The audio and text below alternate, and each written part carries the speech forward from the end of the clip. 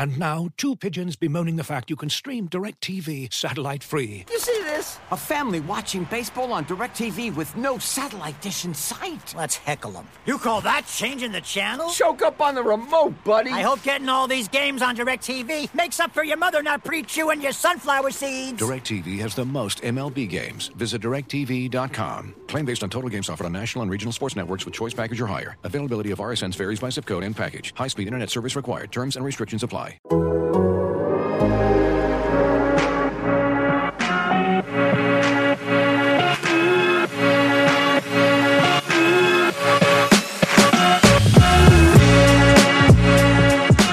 Welcome to Spin Rate, presented by Topps. Check out Topps Project 70, celebrating 70 years of Topps baseball cards.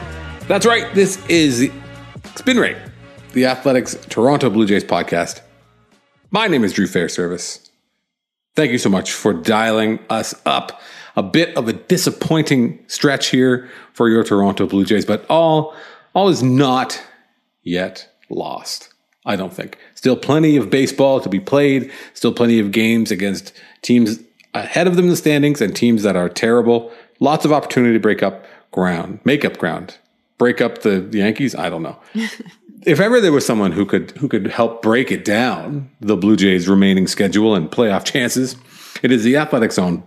You follow her. She covers the Blue Jays. Her name is Caitlin McGrath. Caitlin, how are you? I'm good. Enjoying my off day. Enjoying your off day by making a podcast. Isn't that exciting? Yeah, well, Jay's off day, which is kind of an off day for me. But fair enough. You were prolific. You were cranking out power rankings and writing weekend wrap columns. And if you haven't read those yet, I think you should go to theathletic.com/spinrate and subscribe to The Athletic through the link of theathletic.com/spinrate. So they know that we sent you. They'll give you a tidy discount. Then you can read everything that Caitlin writes. You can read everything that everyone writes. The Raptors are playing Summer League. Blake Murphy was even there. You can read what Blake's got to say about the Raptors. You can read everything that Caitlin writes about the Blue Jays, about power rankings. You can read all the angry things people say to her because she has the audacity to make offhand remarks in the serious baseball business that are power rankings. Super serious. So I would suggest go subscribe to The Athletic if you don't already. That's the only reason you would have for not reading the columns of Caitlin's that I previously referenced. You can also subscribe to this show. If it's your first time listening, thank you so much for taking the time to dial us up, to give us a shot. So you can, wherever you get your podcast, if you like what you hear, subscribe on Apple Podcasts or Spotify, wherever. A lot of people saying they're moving podcast-wise to Spotify. There are some UX issues over on Apple Podcasts. I can't say that has been my experience, but that's what I hear in the podcast streets. But anyway, subscribe to the podcast, give us a rating, give us a review, give us some feedback. If you have anything you'd love to say or anything you'd like to hear on the show, don't be afraid to send us a message, send us a DM on Twitter. You can follow Caitlin at Caitlin, what's the letter that's in between? L? C. Caitlin C. McGrath on Twitter, and Drew Groff on Twitter as well. So all the housekeeping out of the way. A little bit of a disappointing weekend. When last we spoke, last week, it was early in the week, in fact, I spoke to Riley Breckenridge of Thrice about the Angels. Of course, he is among the world's most famous Angels fans, which is accomplishment about him and the band's successful career, but also state of the Angels kind of thing. It's the duality of man, the duality of Ohtani, experienced in Riley's fame. But since that time, Blue Jays, they split 2 out of 4 with the Angels, and then they went into Seattle, and they lost the series. They won on Sunday to salvage one game out of that 3-game series against the playoff wildcard aspirant Mariners. Bit of a letdown. Maybe some of the worst fears, I think, maybe I'm overreacting. The worst fears confirmed of Blue Jays fans in that the warts of the team sort of came to the surface a little bit of the feeling of the bad old days. But I don't know, Caitlin, I know what I think. I'm going to ask you, how much of this was a terrible road trip is more about expectation than actual performance? Yeah, that's probably accurate. I also think that certain losses just feel worse. And given the history that the Blue Jays have had this year with bullpen blowups, and given just generally speaking, how it feels to me as like an observer of teams and fans that bullpen blowups tend to be the most crushing way to lose a game because it often happens very late in the game. It often happens when it's quite close. So it just feels worse. And so I think it was kind of a combination of those things, those, like you say, Blue Jays fans' sort of worst fears coming true again.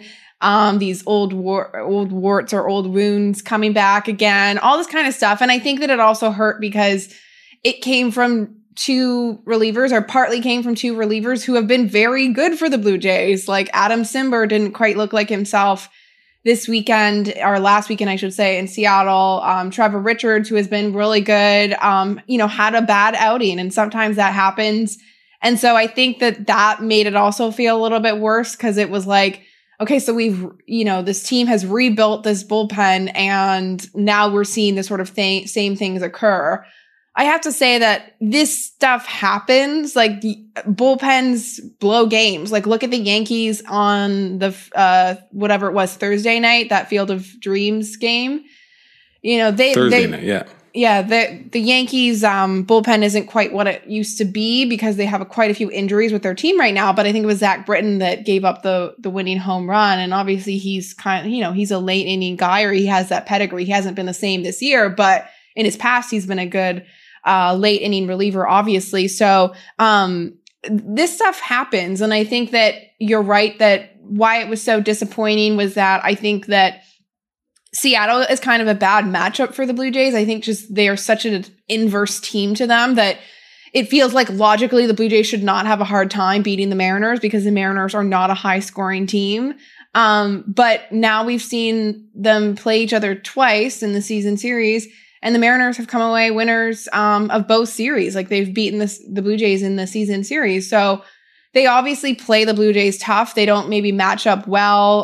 The Mariners have pretty good pitching. And I think that it was just Friday and Saturday, there was a lot of bad execution on the offensive side. There was also, we have to go back to the Friday night game where it just seemed like a lot did not go the Blue Jays' way. There was that call on the slide where I looked at it a few times, and I, don't want to be accused of being called a homer or anything, but I had a hard time seeing definitively where the tag was. I think some people were saying that the sort of like laces on the glove maybe got him. I don't know. It wasn't clear. And I do agree when Charlie said after the game that generally, like, when it doesn't look definitive, they generally don't reverse the call, and the call on the field was safe. And so it was just more surprising, I guess, that got reversed. And then that ninth inning was just, one bad thing after another. And it was like Cimber losing the strike zone, and then he had that little like comebacker to the mound that he tipped off. And then it was like Simeon was running into the base runner, and then the bases were loaded, and Brad Hand came in and could not throw a strike. And it was just like a real bad series of events for that game. And then, the Saturday game was also kind of hugely deflating in another way, where you're winning by one run, and then your bullpen allows 5 runs and you end up losing the game. And so it was seemingly more disappointing, just I think because of the ways they lost, and also the expectations that they had. But looking ahead, they can still make this a winning trip. If they go and win 2 in Washington, then they would come out of the trip 5-4, I believe. So yeah, it's not the best, but it's also not awful if they come out of the West Coast trip going 5-4. I agree, but I do think that it's not just expectation because people want them to win because it's more fun when they do. Given the Blue Jays' position in the playoff pecking order, they need to do more than break even or finish either, a one game or they can't afford to lose more than they win in any given stretch of the season because of where they are. They did such a great job on the homestand of taking care of business against A, bad teams, and then B, the Red Sox, who are a bad team in disguise, but also above them in the standings. That's huge, but that's what they need to do. And it's the problem with treading water for the first 3 months of the season. It's the problem with a very cluttered wild card picture, is that the Blue Jays weren't able to create any separation. They weren't able to gain any ground. In fact, they lost ground. And one thing that you and I talked about when we spoke 1 week ago was the opportunity to beat the Mariners and push them down. But now they're above the Blue Jays. And it's not that the Mariners are better, but those wins are in the bag. And now it's another team that if you're a fan, you're a scoreboard watching. It's another team that you have to be concerned about in terms of where are we relative to games won, games lost versus that team. And it just complicates things that much further. And the nature of the games, the fact that they felt, at hand, the kind of terrible / controversial call with Valera, the kind of weirdness, but when Trevor Richards comes in and then gives up, back-to-back home runs or a couple home runs, whatever, was the exact situation. But when you don't have any margin for error, you can't weather, our relievers aren't, true talent, 0 ERA guys. They're going to give up a run. They're going to get hit a little bit. They're going to lose the strike zone if they're Adam Simber, who's been performed at an unbelievable level since he arrived. They're going to put themselves into positions where you put Brad Hand in a situation where he is almost in a no-win situation. And then, of course, he ends up walking Jarred Kelenic. And Jarred, whatever. Yeah. He has a lot of extra letters in each of his names, but I think it's just Jarred Kelenic. That's definitely not how you're supposed to pronounce his last name. But I'll never forget when the Blue Jays played the Twins in the 1987 playoffs. 87? No, it was when the Twins went to the World Series. Their shortstop's name was Eric Gagne. No, not Eric Gagne. Whenever his last name was Gagne, Gagne. But nope, his name was Gagne. That's how he pronounced it. And my mom was like, what the fuck? She could not get over that this guy pronounced his name Gagne, and then they're on TV being like, and here's shortstop Gagne steps up to the plate. That's this someone who speaks Slovenian or Croatian needs to come on and give us a real Kelenic, some kind of thing in there. Because that's where I'm getting the vibe from Kelenic. From superfluous E. Kelenic. But anyway, the Blue Jays don't have any margin for error, so every loss is magnified, and when the losses are of a tough fucking luck, in Charlie Montoyo's delightful parlance, they feel doubly worse. You feel, again, you can't it's that problem, because you can't expect the Blue Jays to go into Anaheim. You can't say you have to go into Anaheim and win 3 out of 4, because that's tough to do against any team, to win 3, unless you catch the Orioles in the middle of an 11-game losing streak. Demanding or having an expectation of winning 3 of 4 is really unfair. So even if you flip one game with the Mariners, we might feel a bit better, as fans and people who are watching the team, watching the game, counting the standings. But the bigger issue is just that if you take one off the win ledger and put, or one off the loss and add one to the win, there's not in any different situation other than Seattle, right? Everything else, the Yankees are still up there. The Red Sox are still up there. The Rays are still up there. They're not really making up any ground unless they continue to go on, play at an astronomical pace, which, it's not that they can't, but it's just that they need to, which I think is tough. But they have the talent, as long as they can avoid having the bad things come at the same time. It looks like you're about to say something. 2 things. Okay. The Jays are still 1 game ahead of Seattle. Oh, they are? Okay. Yes. I guess after Sunday's win. Fair enough. Yeah. So the Seattle gained 1 game on them, because the win, 1 loss kind of cancels each other out. So yes. And the other thing I was going to mention, speaking of bad things, we forgot to mention George Springer. We didn't forget to mention. Did you look at the run sheet before we started recording, Caitlin? Okay.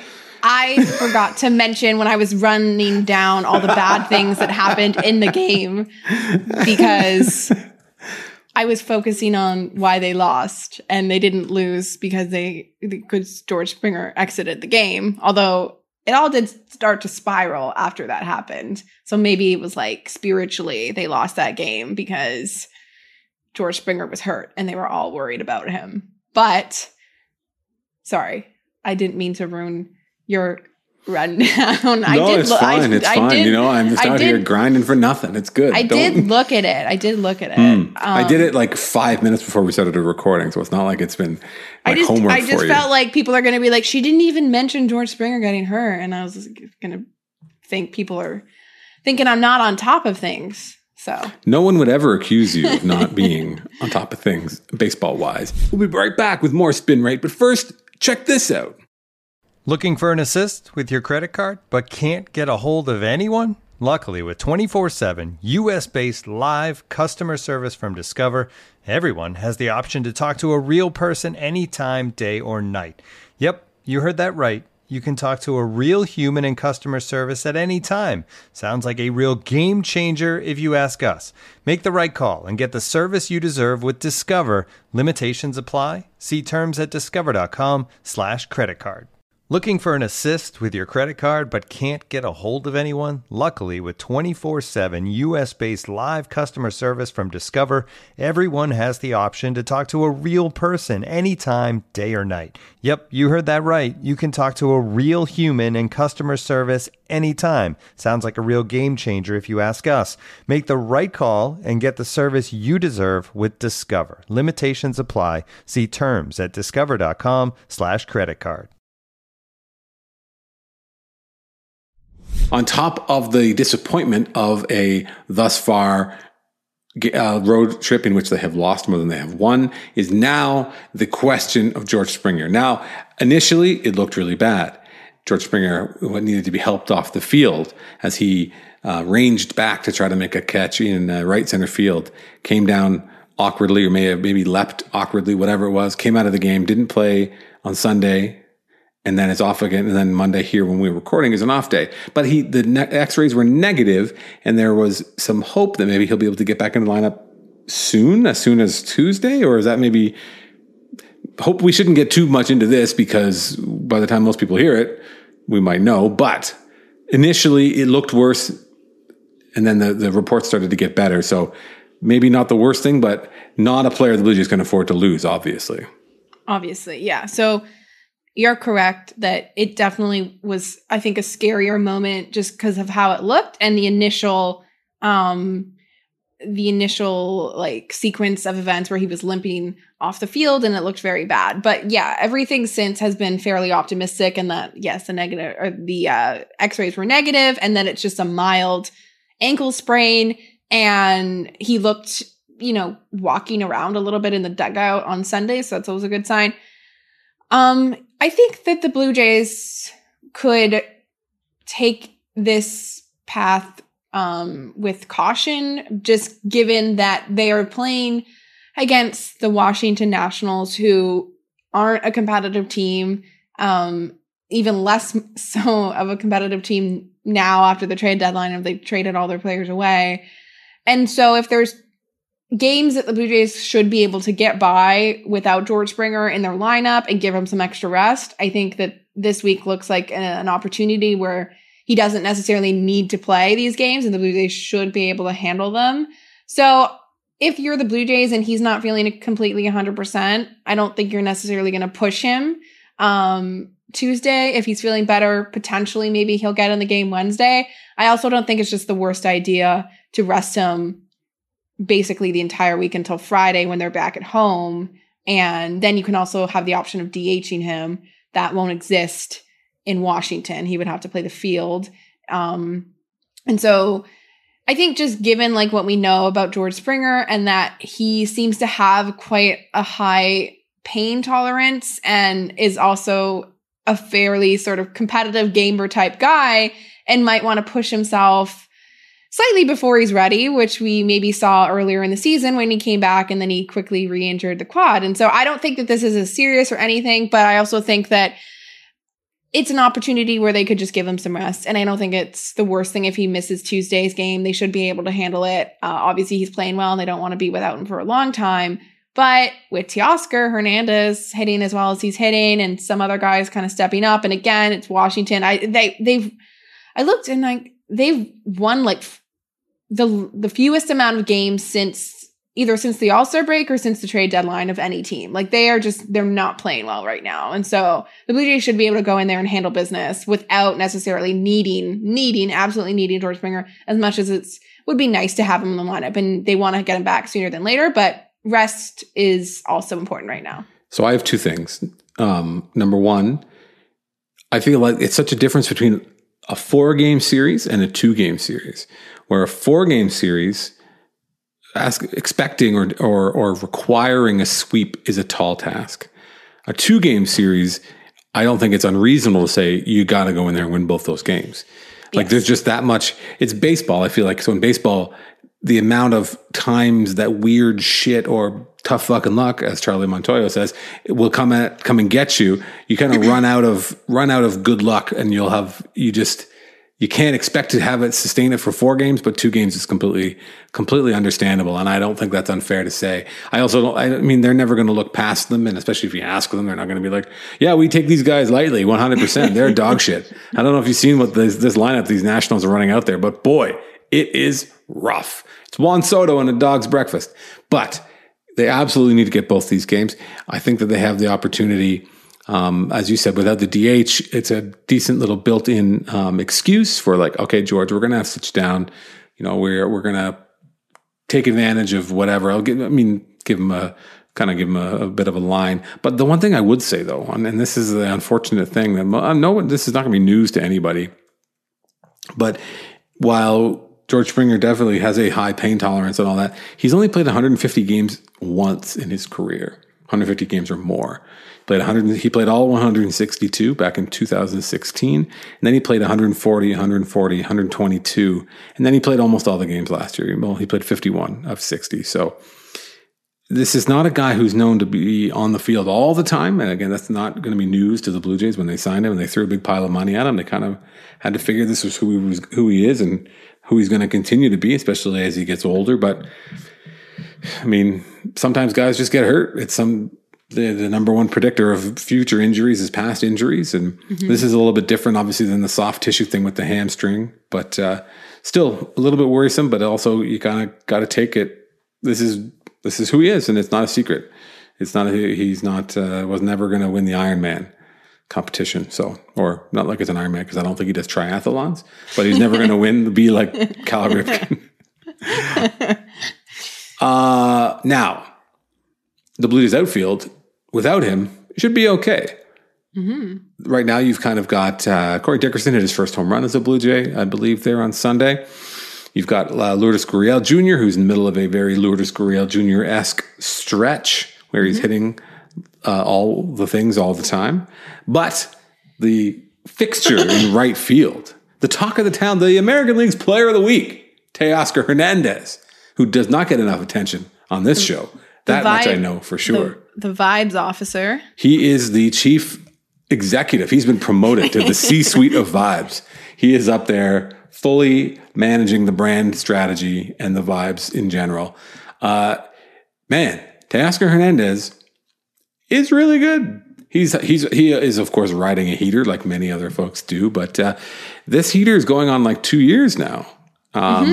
There's been a lot of talk about the Blue Jays should maybe extend him. That's, that conversation sort of starts up every so often for any player. If they have a couple of good weeks, it's like, keep him around forever. And I'm 100% guilty of that, especially if their vibes are good. If the guy's vibes are on point, I want him around forever.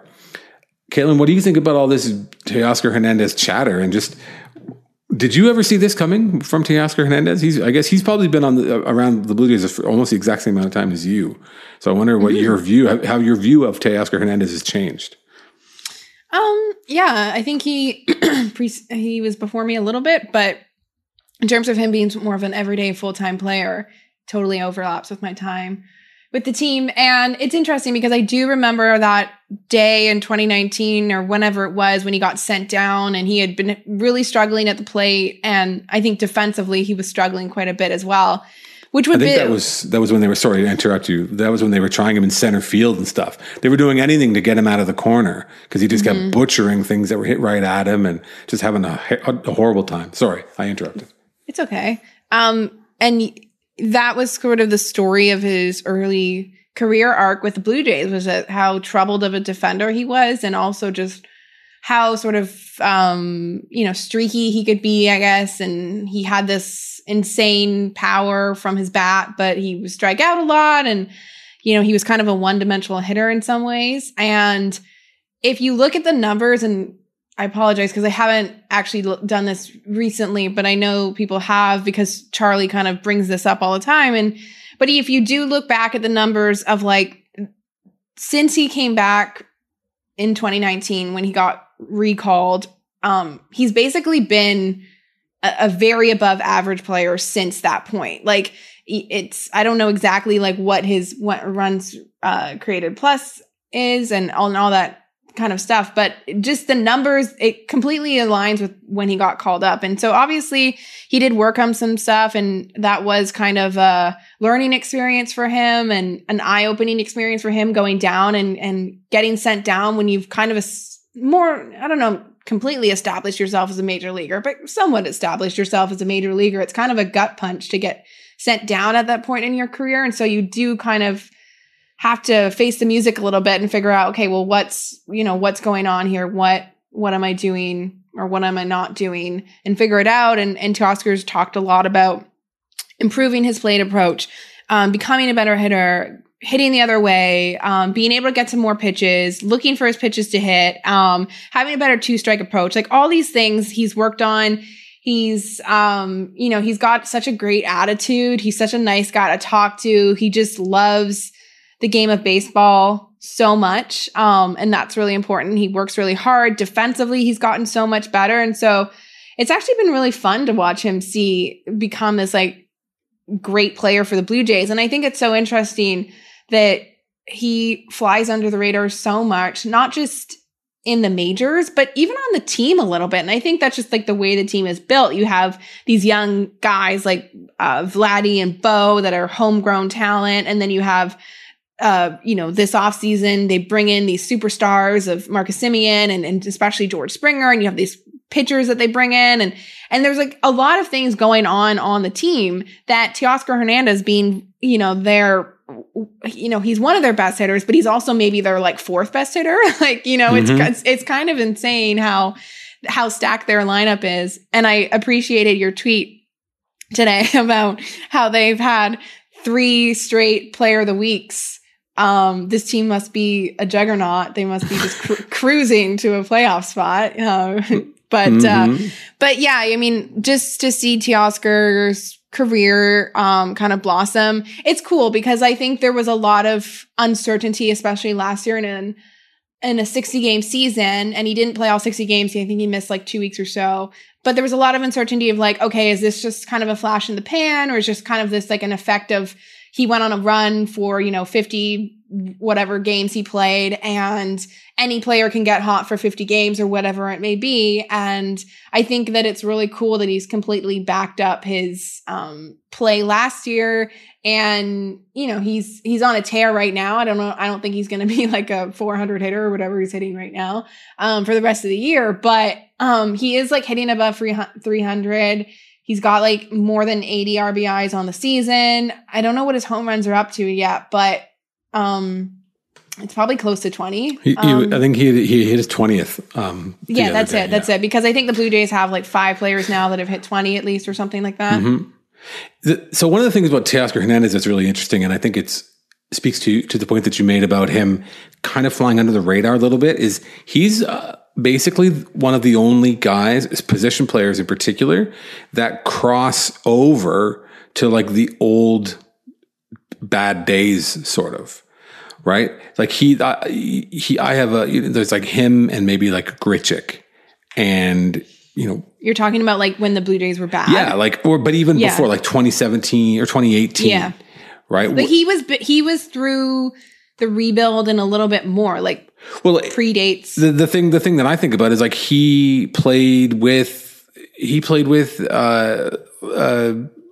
what's his name? He played with like Jose Bautista. He drove in Josh Donaldson, like, which is weird to think about. That's weird to think that the Blue Jays that he was around then, that crossover, because like hardly any of the existing players have that kind of crossover. And then, you know, you mentioned when he got sent down. So he got sent down in May of 2019. Mm-hmm. He had a 562 OPS at that time. The day he got sent down, he struck out 4 times against the Giants in San Francisco. He was hitting 189, 262, 299, like a really, really rough state of affairs. That series in Los Angeles, you may remember, that was when Vladimir Guerrero Jr. hit his first ever home run. Mm-hmm. In that series in San Francisco. Didn't he hit 2? He hit 2 that first day. He hit 1 was just an absolute bomb. Nonetheless, so Teoscar came back and was a much better hitter. The thing about him that's so interesting to me is that he is, you know, Charlie said it, and I'm sure there were lots of things that were floating around on Twitter, wherever. I looked at, I can't remember, I picked a date and I came forward to today. And Teoscar Hernandez ranks among the top like 15 hitters in baseball. I don't remember the exact day that I picked. He has a 137 weighted runs created plus. Like he's almost like since that 2019 season. It might have been the All-Star break. I might have just picked a day. It might have just been, I might have just done like the 2 calendar years. If you go 2 calendar years back from today, I can't remember what split I created. I was messing around on Fangraphs when I was supposed to be working. Well, imagine that. But like that's a similar offensive production of like Xander Bogaerts. You know, there are lots of hitters who are good and we recognize as top hitters in the game, and Teoscar is right there. But the thing that makes him really unique, and we're really seeing it right now, is that he's hitting for a really high average. Now, obviously, batting average is kind of, the bloom has come off that rose in the eyes of a lot of baseball fans, but it doesn't mean that it's not meaningless. It's not the number one arbiter of whether a hitter is good or not, but to hit 300 still means something. It still is indicative of a certain quality of hitter. And right now, Teoscar Hernandez is hitting 313 this year. And if you go back the last 2 calendar years, over which span, by the way, Marcus Semien is the number 1 player in baseball by wins above replacement. So, but if you go back 2 years, Teoscar Hernandez is like a 297 average. Like, there aren't a lot of bad hitters who can claim that.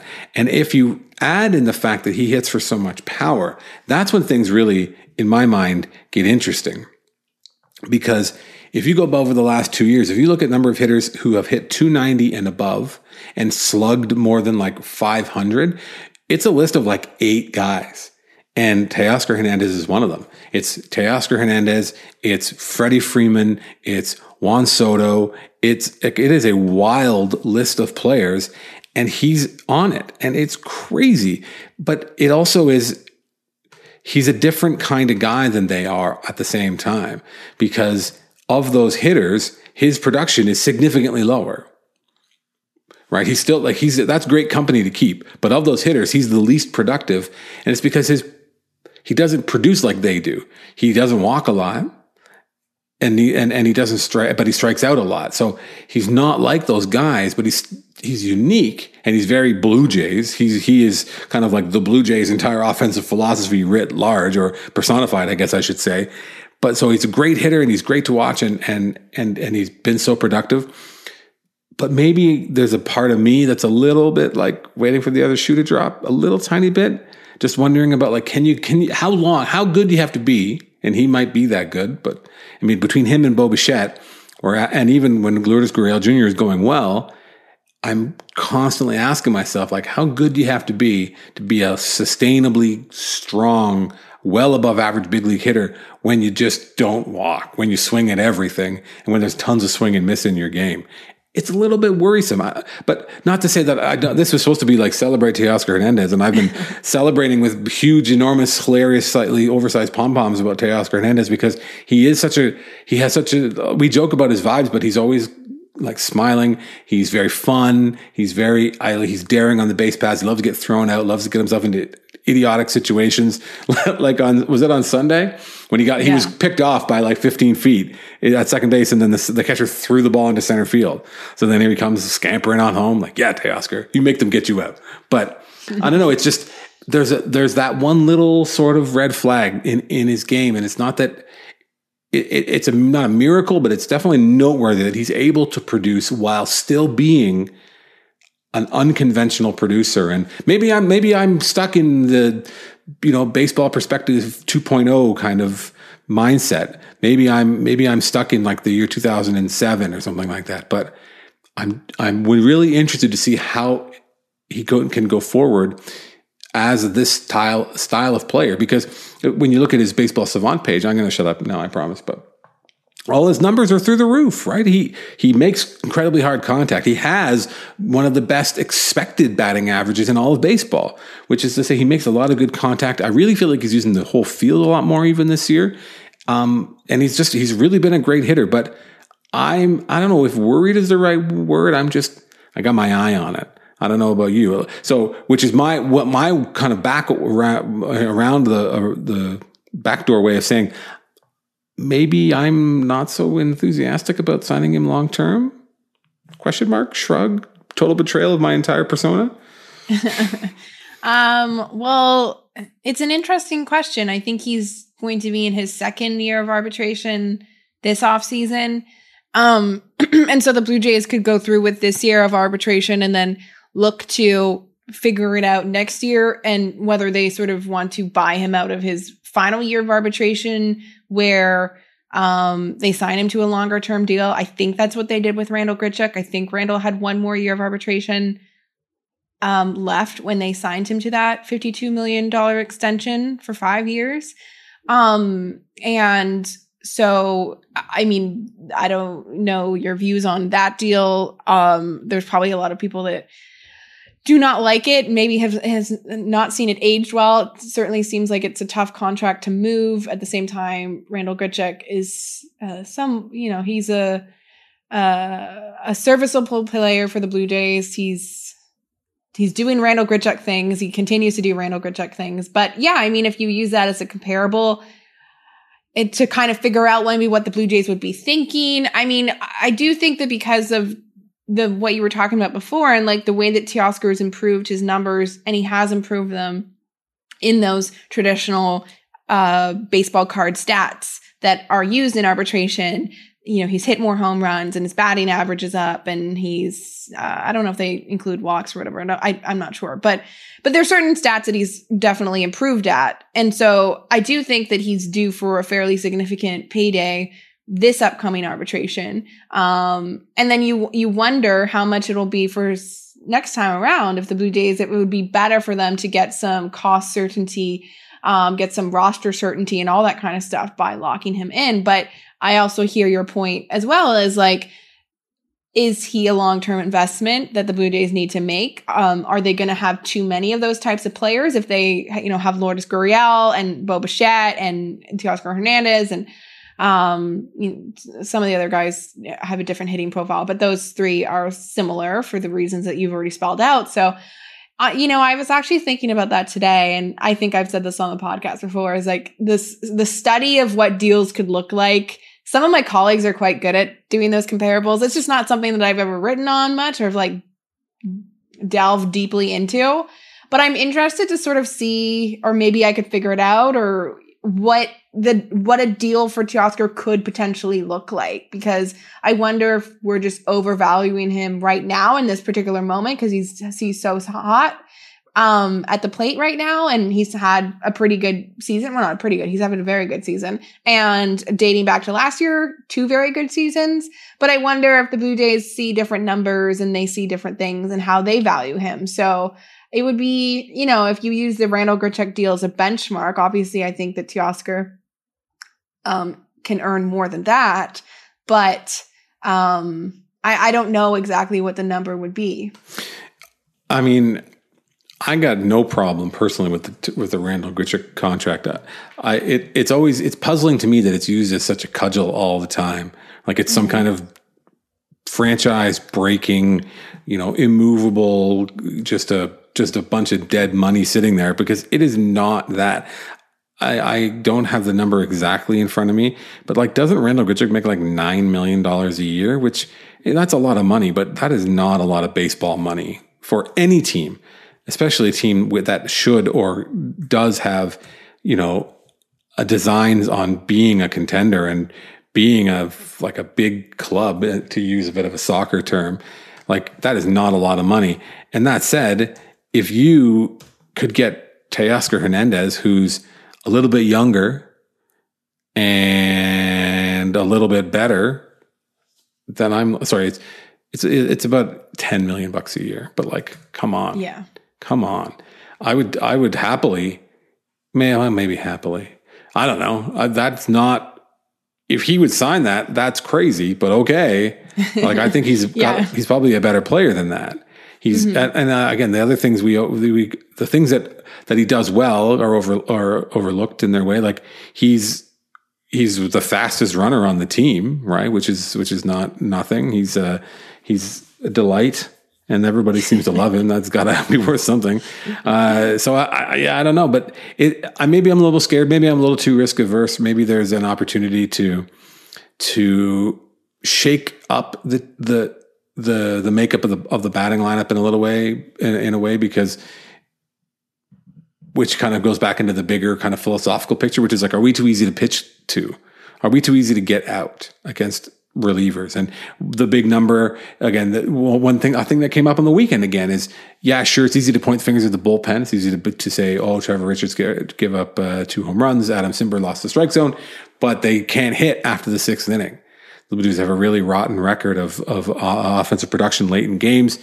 And while I think we've moved beyond as a thinking fan base, the folks who are maybe more inclined to listen to a show like this, who are not going to be like, it's because they got no heart, or they're trying to hit home runs all the time. It's as opposed to being like, this is a design flaw as much as anything, which is good relievers can get this group out. And that there's only one Vladimir Guerrero Jr., but the rest of them are very free swinging, hyper aggressive, which serves them very well, allows them to build up big leads, allows them to shell anybody if they're a starter or whoever, they're off their game. But if you're a power right-handed reliever, you have the potential to make a lot of hay against the Blue Jays. And I just want, like, if you're asking me, which is because I've created this debate in my head, this dilemma, if you're asking me to pick between Teoscar Hernandez and Bo Bichette, I know which one I'm going to pick. And unfortunately for the vibes, it's not going to be Teoscar Hernandez. Well, maybe you can have both. Fair. I'm sure the Blue Jays might have it in their plans to have both. I don't know that they... they are at a place in their... timeline or whatever, where they can start to spread the money out a little bit. The benefit for them is that some of these guys are kind of staggered, and Teoscar's bigger paydays are going to come up soon. And then a few more years, Vlad's bigger paydays are going to come. And then a few more years later, Bo's bigger paydays are going to come. And so they have options to stagger it a little bit. I think sometimes people get ahead of themselves and they're already thinking about how the Blue Jays can keep this group together, as opposed to, figuring out who should stay together and who you should lock up and all that kind of stuff. So that's an interesting question. But the late inning thing is kind of hard to figure out. Obviously, it's because they're facing better relievers. But why do the Blue Jays just have such a difficult time? Because, and I get it, like, yes, they're free swingers and all that kind of stuff, but it's strange to see other teams ahead of them that are better than them in late innings, because they're not good teams. And so it's just a very strange thing. And I'm sure that the Blue Jays, all the front office people and analytics people and whatever their jobs are, research and development, are just like poring over the numbers and trying to figure out what is this, as you put it, design flaw in this team, and why can't they figure it out late? Because it is becoming an issue. I mean, the Blue Jays, it is getting to the point where if they're down a couple runs in the 7th inning, it's, as much as this team has this sort of reputation, it's like they don't quit. And sometimes they do come through. But if you look at the numbers more often than not, they aren't able to come through in the late innings. Yeah, and I think that the design flaw is whoever thought of that is a genius, because I really think that's how I would describe it. It just it puts the Blue Jays, knowing the way that bullpens are built in 2021, it puts the majority of the guys in their lineup not in a position to succeed, right? Because of their style.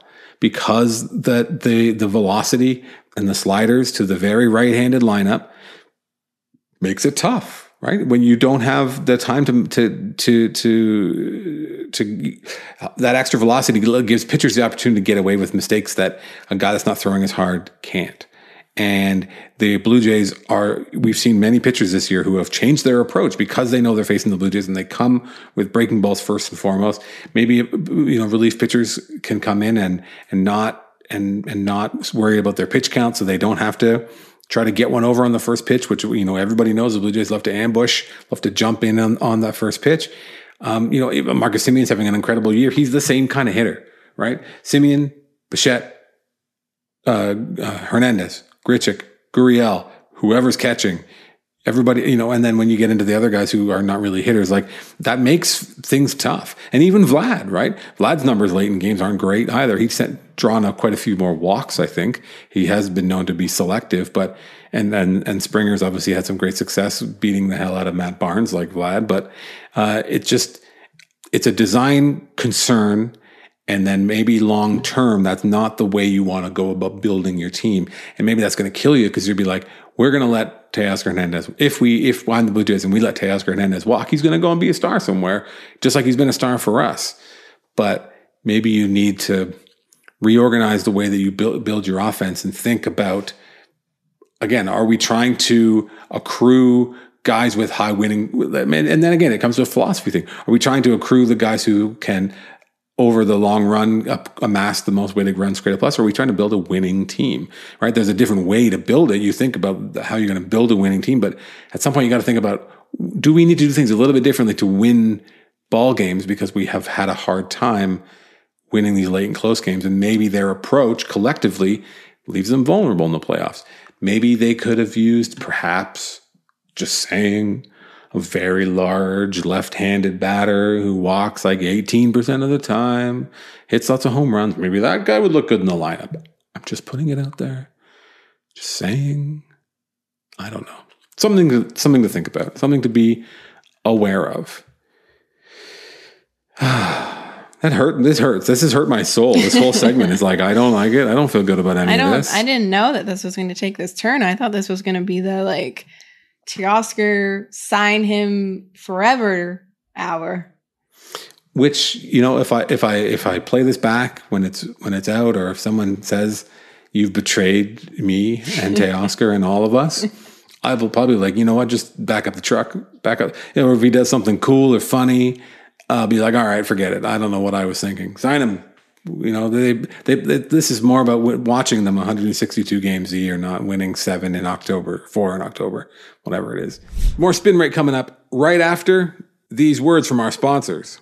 And now, two pigeons bemoaning the fact you can stream DirecTV satellite-free. You see this? A family watching baseball on DirecTV with no satellite dish in sight. Let's heckle them. You call that changing the channel? Choke up on the remote, buddy. I hope getting all these games on DirecTV makes up for your mother not pre-chewing your sunflower seeds. DirecTV has the most MLB games. Visit DirecTV.com. Claim based on total games offered on national and regional sports networks with choice package or higher. Availability of RSNs varies by zip code and package. High-speed internet service required. Terms and restrictions apply. If you're as obsessed with basketball as I am, then you know there's no better time of year than the NBA playoffs. Hey guys, this is JJ Redick. Twice a week, I'm cooking up something special for basketball junkies on my podcast, The Old Man and the Three.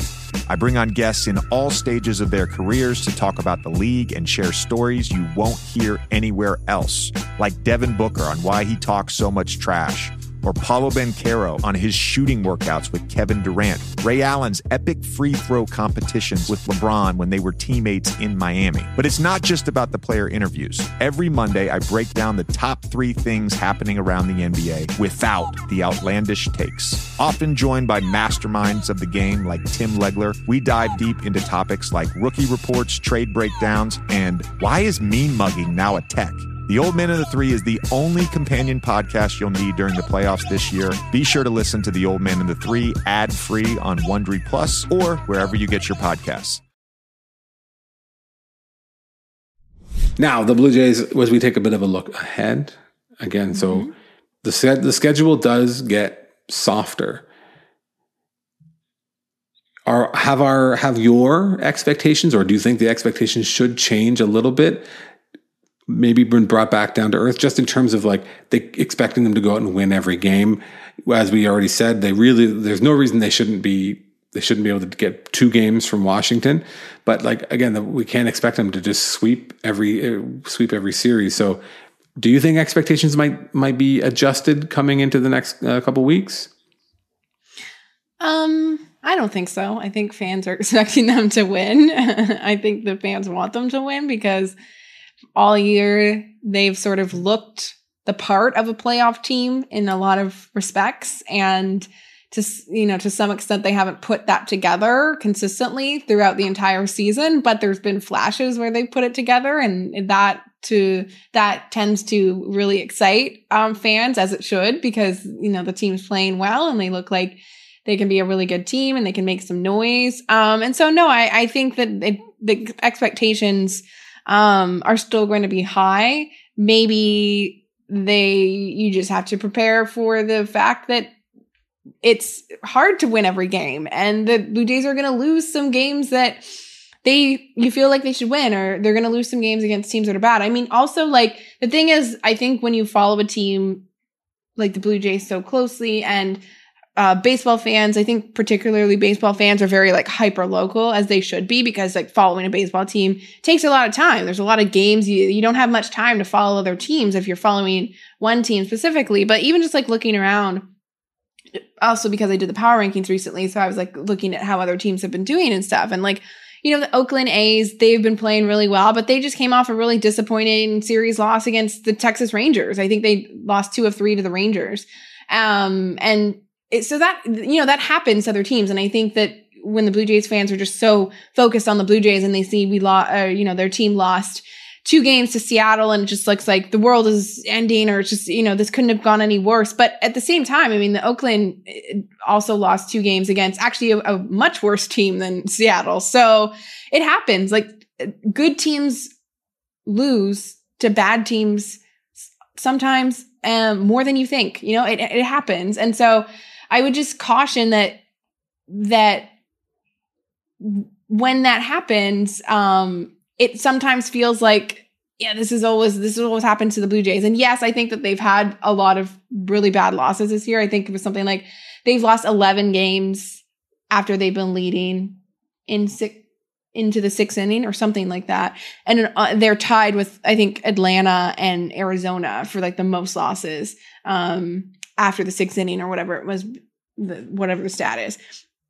So yeah, there's been a lot of crushing losses, but I think it's also, sometimes you can lose a bit of perspective when you're just so focused on the Blue Jays and you feel like, they shouldn't be losing these games. And it's like, well, it happens. Good teams lose games.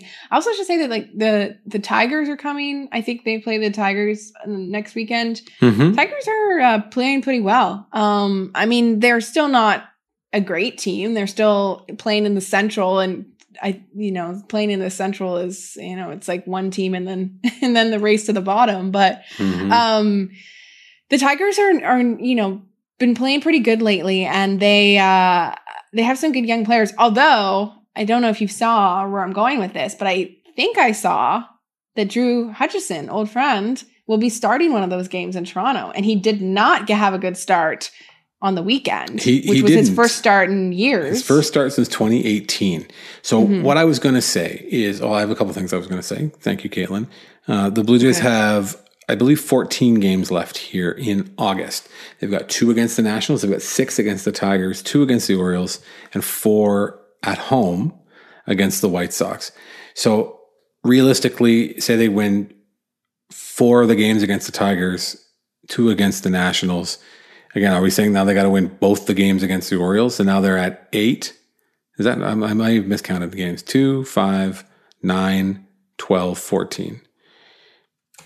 There's a lot of wins out there, but the kind of blessing and the curse of playing these 2 series against Detroit really back to back is, yeah, for the Blue Jays perspective, you would have loved to have gotten the Tigers earlier in the season when they were really struggling. But now I feel like getting them in rapid succession means you get both parts of the Tigers, which is to say you get the ass end of their rotation when you get to face Drew Hutchison and whoever else they might be rolling out there. Yeah, they're going to have to face Casey Mize. They're going to have to face Tarek Skubal and whoever else that are, some of the encouraging young pitchers that the Tigers have to offer, and their offense that is kind of, a little bit whatever. Poor Miguel Cabrera, the ghost of Miguel Cabrera, still out there grinding away, but he's going to hit 500 soon. He is. Speaking of which, Joey Votto, shout out Joey Votto, got his 2,000th hit tonight. 2,000 hits, 300 home runs, Hall of Fame for sure. Shout out forever, Joey Votto. But, so if you win 4 games, if you get 4 of these 6 games against the Tigers, that's got to be considered a win, right? But that doesn't mean that if they only win 3, that it's the end of the day. But the problem is, as I said at the beginning, and I'll say it again now, what I believe that fans, as we're using in a boogeyman sort of straw man capacity here, say they got to win every game, they got to win every series, they got to win 5 or 6 the rest of the way. The problem is that they do. If the Blue Jays want to make the playoffs, and if you want to watch the Blue Jays make the playoffs, they have to win at a very unreasonable rate. And it's just, they don't have to. If they don't, that's great. It's not a great moral failing of anybody in that lineup or anybody in the front office. It's not a great tragedy along the lines of some of the human rights things we're seeing unfold every single day across the world.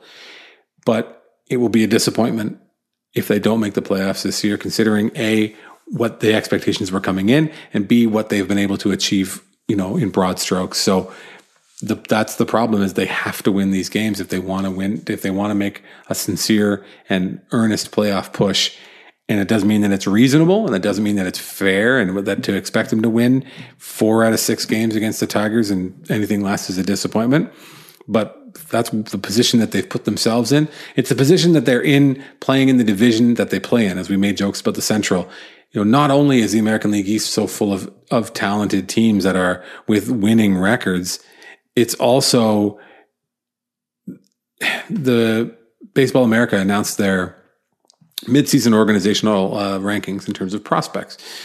And the Blue Jays, who have lost, of course, Austin Martin, lost Simeon Woods Richardson, graduated Alek Manoah. So that's a lot of talent to have left the farm system. The Blue Jays still have the 10th best farm, according to Baseball America. But the problem is that the Red Sox are 9. The Rays are, I think, 5. And the Orioles are 2. So you've got 4 teams from the American League East in the top 10 of prospect rankings or organizational depth rankings, as well as having a division that has 4 teams with better than 535 winning percentages. 4 teams in the division that have won at least 60 games right now. It sucks, but it's their reality. And just like it's the reality that this is what the Blue Jays front office and this is what Blue Jays fans have to contend with, it's the same thing that the Blue Jays have to contend with, which is they have to win an unreasonable amount of games if they want to make the playoff now and every year into the future. But this is a chance that they've got, and one game at a time. I'm going into the bag of cliches here. They can only play one game at a time, right? It's got to focus on Washington on Tuesday, and then they'll play, get ready to finish up that season on Wednesday. I don't know. I got no more cliches for you, but it sucks, but it's the fact of the matter. Caitlin, what do you have to look forward to this week? I have some games to report on. I have a homestand coming back up. That will be fun. Getting back home. No doubt. I'm going to try and go to a baseball game, I think. Making a bold announcement in public, which means it'll never happen. The Detroit series? I would love to see the Detroit. I love the Detroit uniforms. I think that the Blue Jays should have a better rivalry with the Tigers. They used to. I know, it's great. It's the way it should be. It looks like right now it might be the A's if I'm able to finagle some things. Here's a fun fact about me is that the game that I'm targeting to go to, I have a friend who's going to be in town from jolly old England, is the same day as I'm looking up the stairs, see if anyone can hear me. It's the same day as my wedding anniversary. So fingers crossed. Fingers crossed on that one. Nonetheless, I encourage everyone to go and check out the stuff that Caitlin has described that she has not yet written, but maybe by the time you hear this, she will have written it. Go read her weekend that was. Go read the Power Rankings. Subscribe to The Athletic. Subscribe to the show. Follow Caitlin on Twitter.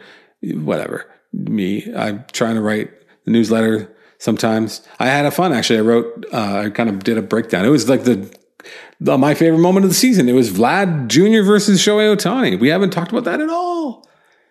I thought you talked about, because it was a Thursday. I was thinking you had covered that on the Angels podcast, but it was the Thursday. No, Wednesday. So Thursday. Riley and I recorded. If you haven't checked out that episode, please do it. It was a lot of fun to talk about the Angels and just the kind of how much worse it could be if you're the Blue Jays. If you're a Blue Jays fan, recognizing a team, that the line that Riley used was great to describe the Angels. Like, they don't have a plan. They got lots of money. They're happy to spend it. They've got incredible talent, but they don't have a plan. And the Blue Jays have definitely demonstrated that if nothing else, they have a plan. They have an idea of what they want to do, what they think that they need to do.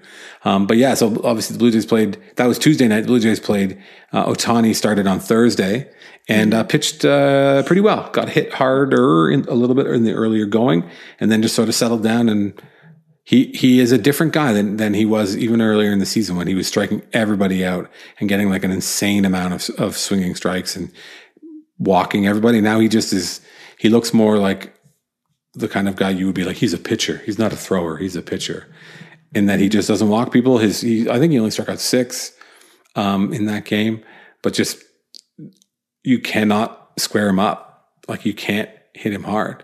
Vlad hit one hard, bounded it through the hole, a very hard hit ball. And then we didn't even talk about Vlad. Vlad's kind of sort of coming out of his slump. I think I saw a great stat from Sarah Langs, that Vlad had 3 batted balls that were more than 115 miles an hour or something like that, all in the same game, which has never happened before. But I mean, he's at no point in his slump, I don't think the issue was that he wasn't hitting the ball hard. I think even throughout the slump, there was a little bit dip of exit velocity, but wasn't totally noticeable. I think, though, it has been encouraging. To me, the encouraging thing has been just he's walking a lot more again. I think that was sort of the more concerning thing before that rougher stretch, was that he was striking out quite a bit more.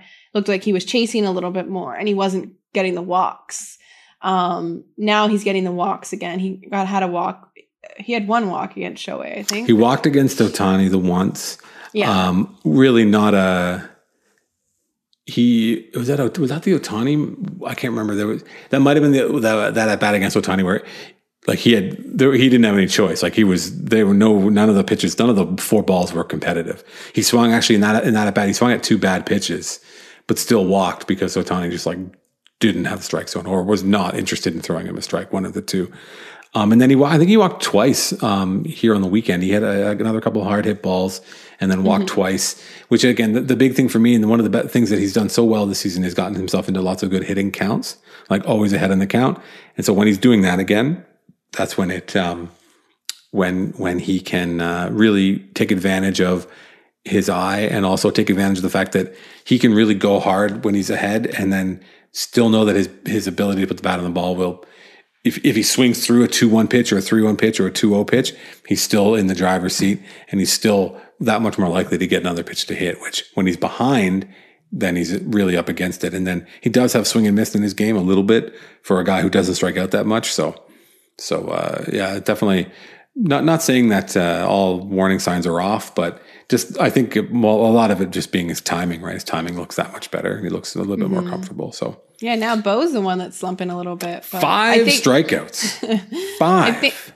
I think I'm going to attribute that to the shin issue until I'm not, kind of thing. Like I'll give it a few more games because he could still be kind of hurting a little bit, and it could be kind of distracting to be hitting with that. I don't know. And I think, I'm glad you brought this up a little bit, because while we have been trying to get out of here and let poor producer Cam go on his way with his night, it kind of goes back to that thing that we were talking with George Springer, right? Where like baseball's hard, baseball's a grind, and the number of times you got to get out there and do that and play hurt and really struggle and almost like underperform, or forced to underperform in a little way because you're just not right, and big old shin contusions, and if that's going to mess up your timing, messing up your load, especially somebody who swings so big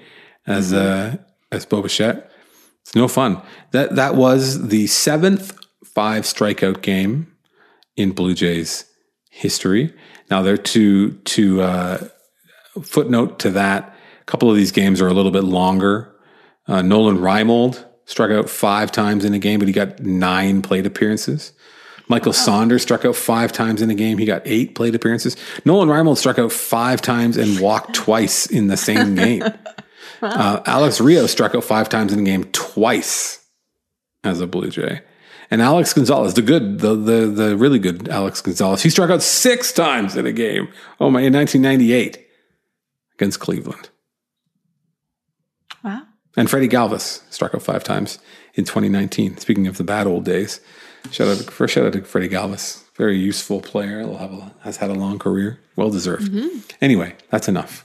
It's enough. Yes, that's a bit of a coda. Should leave. Now we should leave. This is like the code. This is the behind the paywall only extra bonus content. Caitlin, thank you so much. I really appreciate you taking the time on your day off, or the off day. Not the same. You. Day off day. Yes, important distinction. So her name is Caitlin McGrath. My name is Drew Fairservice. We thank you so much for taking the time. We'll talk to you next time on Spin Rate.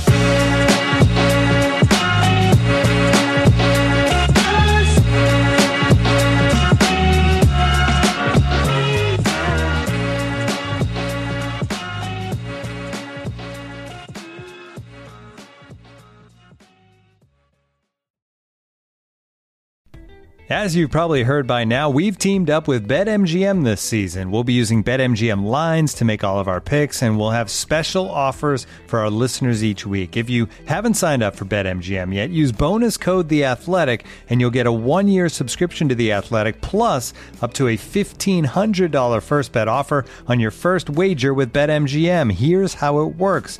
Download the BetMGM app and sign up using bonus code The Athletic. Make your first deposit of at least $10. Place your first bet on any game and claim your voucher for a 1-year subscription to The Athletic.